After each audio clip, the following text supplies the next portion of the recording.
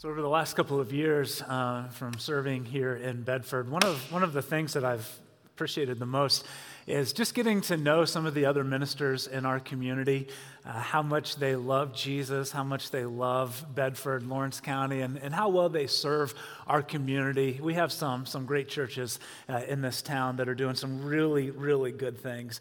And one of my favorite guys, he's the lead minister out at First Christian Church downtown. His name's Bruce Irvin. Bruce is, if you know Bruce, he's a character. He's a lot of fun.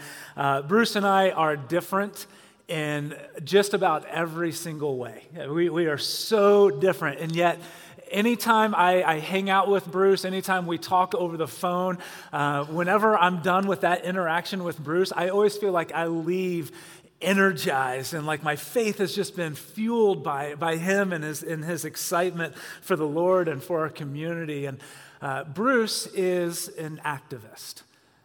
He's an activist who just gets stuff done. If he sees an injustice, he is going to pull people together to make something happen.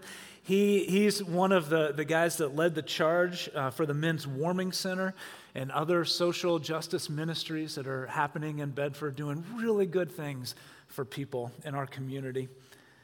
In fact, he and I talked about something just this past week that he's pulling together in regards to some changes that are coming up in healthcare here in Indiana and how we can make people aware of what it is. Because Bruce saw that and he immediately started thinking about all the people that are going to be affected by that. And as a heart of a pastor and an activist, he wants to do something about it. And you know, Bruce doesn't mind being bold, doesn't mind being a little confrontational sometimes, but he does it because it's for the good of God's kingdom and for the good of others. Maybe you know someone like that. Maybe you are someone like that. And sometimes the activist can kind of rub people the wrong way. Maybe you've been rubbed the wrong way by an activist before. But they get things done for God's kingdom and for the good of others. We're in the fifth week of our series today called Move, where we've been talking about all the different ways that we worship God, that each of us have been designed and created uniquely, and we each have kind of a different pathway that we feel most comfortable in worshiping God, not just giving Him love, but also feeling like we're receiving His love when we walk down this pathway. And so, you know, we've talked about the naturalist last week. Some of you feel like you connect to God most when you are outside, outdoors in nature, taking in the beauty of God's creation. We've talked about the contemplative. Maybe you feel most at home with God and giving and receiving love from Him when you're just sitting in His presence. Some of you are the enthusiast, and so worshiping, hands raised, singing out to the Lord, which, man, this morning's worship, I love the songs that we sang, just the reminder of who God is, what He's done for us, the resurrected life that He invites us into. Some of you this morning in worship, you were just engaged and you felt like you were drawing closer to God. And today we're looking at two different pathways. We're looking at those like my buddy Bruce, who's the activist, and then we're looking at the caregiver. And so let's just kind of break these down so we can understand what they are, like who they are, what they mean. Activists love God by standing up for righteousness and seeking justice for the poor and the oppressed and the vulnerable in our world. And some of us may recoil at the idea of being an activist, or whenever we're kind of around activists, we think of activists, and oftentimes we think of someone who is like their emotional intensity is so strong that they actually do more damage than what they do good. But I'm telling you, we need activists in our world, and we need them in our faith. An activist confronts what's wrong and fights against apathy and indifference. And they've changed the course of history. When Abraham Lincoln met Harriet Beecher Stowe, the author of Uncle Tom's Cabin, it's reported that he said to her, "So this is the woman who started the Civil War." Because of her writings, her activism came out in her writings, and it made a difference. And we look at Scripture, and Scripture is chock full of activists. We read about bold, prophetic women and men who confronted both regular people and royal leaders who boldly stood before those who held power of a life or death sentence over them, and yet they stood boldly for their faith and they confronted sin without hesitation. And think about Moses standing before Pharaoh demanding freedom for the Hebrew slaves. Think about Elijah confronting the wicked Ahab and Jezebel and standing alone on the mountain against those idolatrous leaders, waiting for God to answer by fire. John the Baptist confronting King Herod and boldly telling him that he had no right to marry his brother's wife, even though it cost him his very life. And some connect to God best when defending the truth or enlightening others to the plight of the marginalized in our society. That's when they feel like they are loving God most, and that's when they feel like they are being most used by God, is in those moments. When they stand up to defend and protect the lives of the unborn, those whose society has just kind of forgotten, pushed to the side. And so a Christian activist is spiritually encouraged by striving to make a genuine difference in the world for Jesus Christ. The caregivers love God through acts of mercy and service towards others. That's how they demonstrate their love for God, by serving and caring for others. And for some of you, this is like your sweet spot. This is the spiritual pathway that you live and that you walk in. You are more engaged and encouraged when you are helping and serving and assisting those who are in need. You feel closer to God when you are serving rather than singing. You are filled up as you pray for others more than you pray for yourself. You'd rather be a living sermon than sit and listen to a sermon. You have the spirit of empathy that makes you cry when others cry, that makes you rejoice when others are happy. And if you can improve another person's life or their circumstances, you feel like that's the greatest thing that you can give to God and to His kingdom. And so the Christian caregiver is also spiritually encouraged when they're making a difference in this world for Jesus Christ. And in Luke 10, I think that we see Jesus share the importance of both the activist and the caregiver. So if you have a Bible or a Bible app that you like to use, turn with me there. Luke chapter 10. We're going to start this morning in verse 25. Luke chapter 10, verse 25. We'll also have the words up on the screen. And we've been mentioning with all of these spiritual pathways that while they all have strengths and very important things that they bring to not just the kingdom, but also to the church. Every one of them have their strengths. They also all have some pitfalls that they can fall into, some danger areas. And I think that we see this in both the activist and the caregiver. The truth is that activists can easily become kind of judgmental and self-righteous. They feel like no one else loves God the way that they love God because no one else stands up for the truth the way that they stand up for it. And that can lead to a sense of elitism, maybe even a resentment towards others in the church or in the world. It can also lead others within the church to feel a little resentful towards them. Maybe see them walking down the hall and they take another aisleway so they don't have to hear one of their soapboxes again, the thing that they're really passionate about for God's kingdom. For caregivers, they can struggle to take care of themselves because they're constantly surrounded by the pressing needs of others. And so, there is a part of humility and serving others where we do think of others more than we think about ourselves. But even in Jesus, we see him withdrawing from the crowds, caring for his own spiritual and emotional soul so that he can go out and care well for others. The downside for some caregivers is that they don't create that margin in their life to get away and to be refueled or to tend to their own emotional, spiritual, or physical needs. Caregivers can quickly become enablers. They don't let someone face the consequences of their own actions or decisions, and by trying to care for them, they cover up and they enable them to just continue walking down and this pattern of unhealthy behaviors. They can easily become frustrated when they feel like others aren't doing enough, and they have tendency to place too much of their identity into what they give. Their faith is kind of wrapped up into how they serve others. And they don't know what to do with themselves if they don't have someone to take care of. But these are all amazing pathways for people to walk in. And I think that Jesus is kind of when we look at Jesus and his life and his teachings, we see every pathway, but especially the activist and the caregiver, we see them in perfect clarity. Jesus was the fulfillment of every single one of these pathways. And several of you've taken the assessment that if you haven't done that yet and you're just curious about it, the link is in your bulletin. You can pick one of those up if you didn't get one on your way in.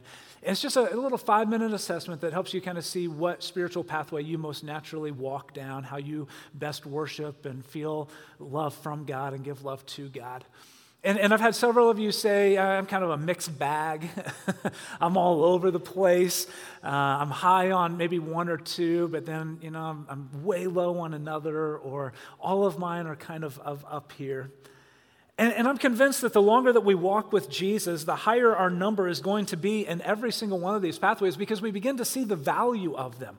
We see the value in getting out there and serving and caring and being an activist, but we also see the value in withdrawing and just focusing and having some time, just me and Jesus. We see the value of enthusiasm and worshiping the Lord, but we also see the value of getting away in nature and worshiping him in his creation. And so we sometimes we walk through these pathways because they're the ones that we naturally lean towards, but sometimes we walk towards them just out of obedience. I'll be honest, I'm not really an activist. Again, that's where me and my buddy Bruce kind of differ. It's not a natural pathway for me. In fact, when I took that assessment, it's the lowest one on my assessment. And it wasn't even close. Like it's that low. But the truth is that there are times where my faith in Jesus calls me to stand up for righteousness. Where my faith in Jesus calls me to call out injustices that I see. And I can't get away with the excuse of, well, Lord, that's just not who I am. That's for other people. Well, no, we've all been called to this. And so Jesus is the fulfillment of each pathway. He would have been a perfect score in all of the categories. And so there's value in all of them. And I think that we see that in our text today. Look at it with me. Luke chapter 10, again, starting in verse 25. This is what Luke records. He says, on one occasion, an expert in the law stood up to test Jesus. Teacher, he asked, what must I do to inherit eternal life? Now let's pause right here. Because I think that Luke gives us some insight into this expert in the law's motives and what he's up to. He kind of gives away his true motives with this little word, test. He stood up to test Jesus. It's a word that means hoping someone will break down under pressure. It's not testing to see what his knowledge is. It's testing, hoping that he's going to break down under pressure.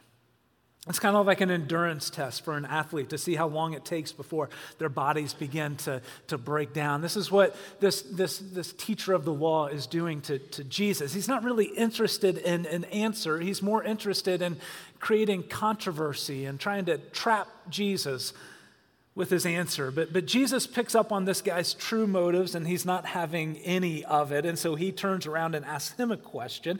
In verse 26, he says, well, what is written in the law? I mean, after all, you're the expert here.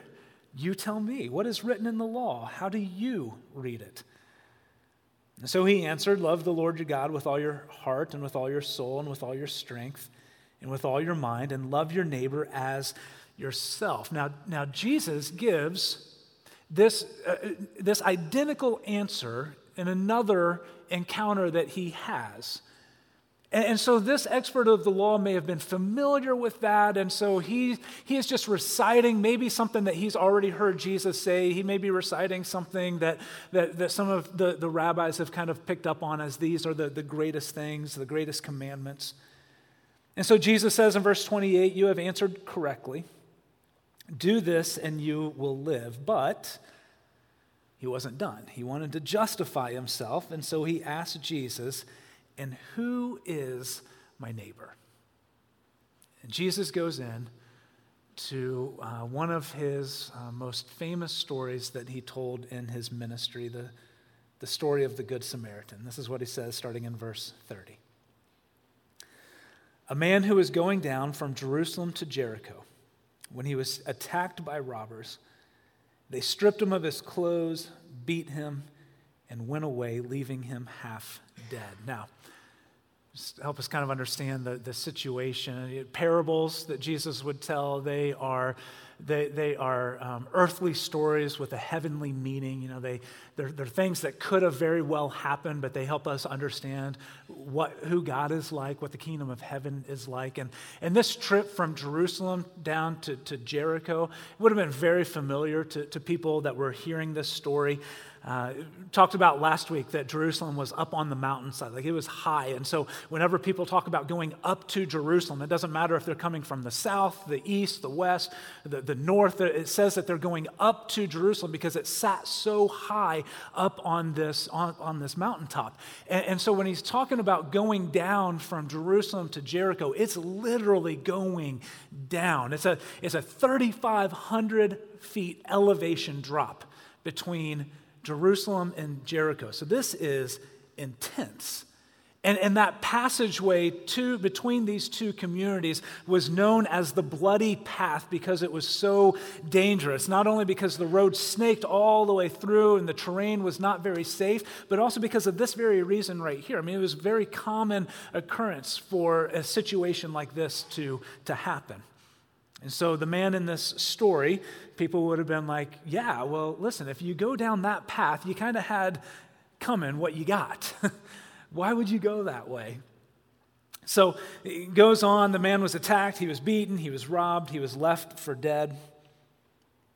Verse 31, Jesus says, "A priest happened to be going down the same road, and when he saw the man, he passed by on the other side." And so here you have a priest, you have a preacher who, if he was up in Jerusalem, was likely carrying out some kind of religious obligation, religious duty, and now he's making his way back down from Jerusalem. He sees this man beaten, half dead, and he just sidesteps to the other side of the road and continues to walk. So too a Levite, when he came to the place and saw him, passed by on the other side. The Levite, this is kind of like the temple assistant, a music minister, youth minister, assistant who moves to the other side of the road as well. You have these two people that Jesus uses to illustrate it.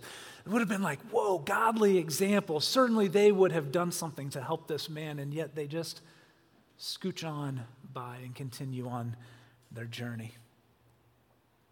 And then Jesus says something in verse 33 that may have even caused an audible gasp when people heard it.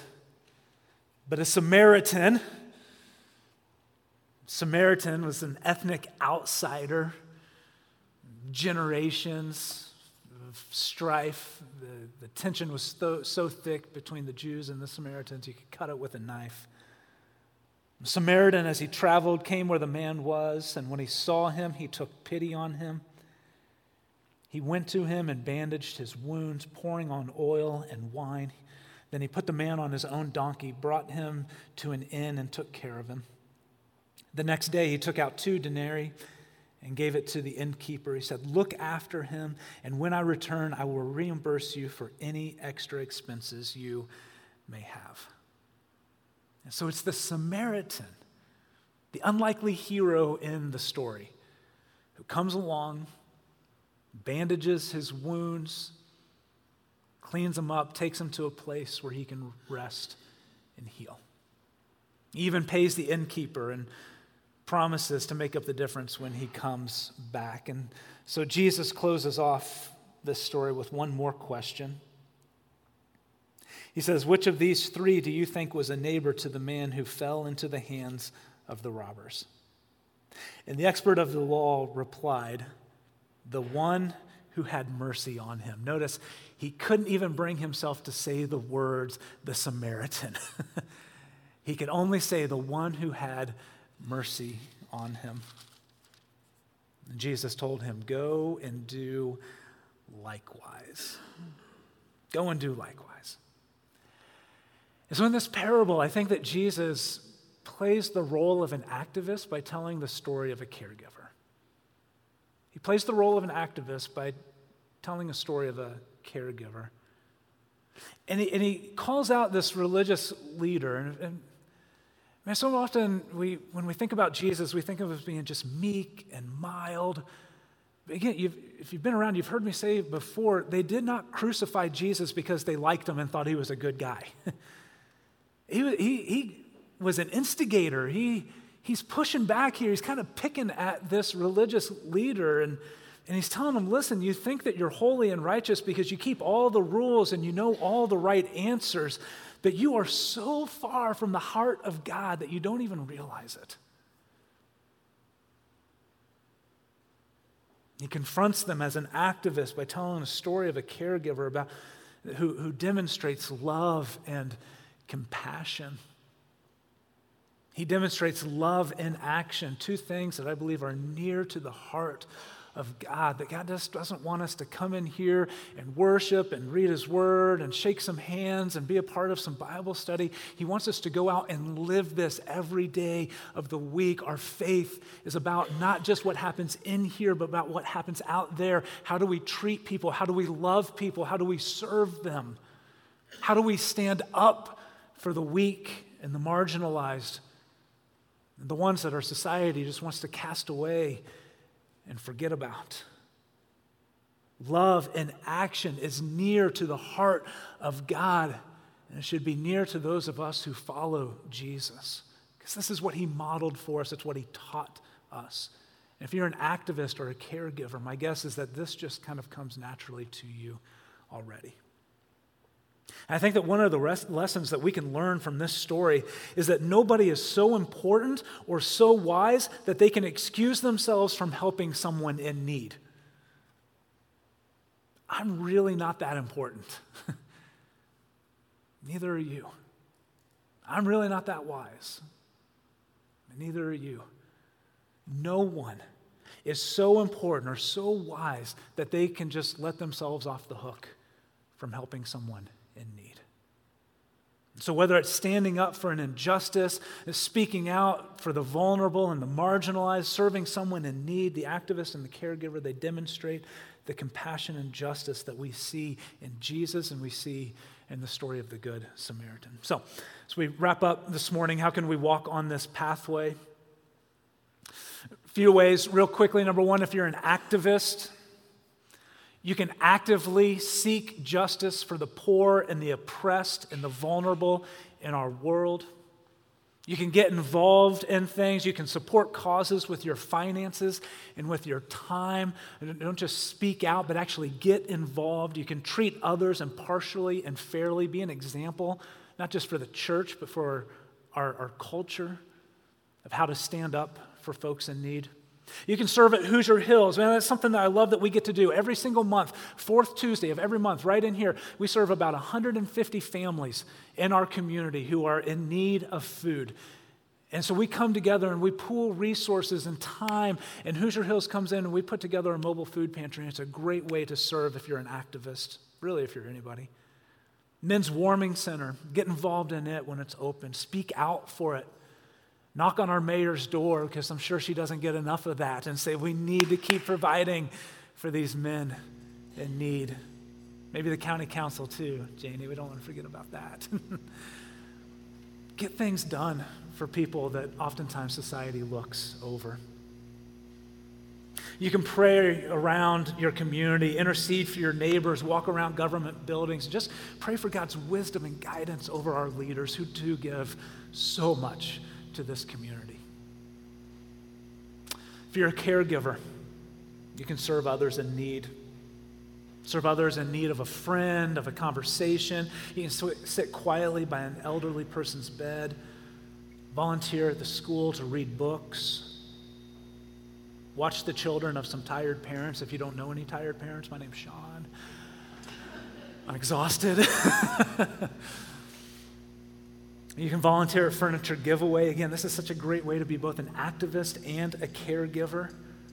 We're going to have hundreds of students that have come through our church door up at Bloomington East who maybe have never heard the name of Jesus, and we get to stand up for them. And they're maybe even walking into a community where the political tensions are high. As a church, we need to say, man, we tear down walls. We don't build them up for people, that God's kingdom is open to all, and we let them know that God's love is for them as well.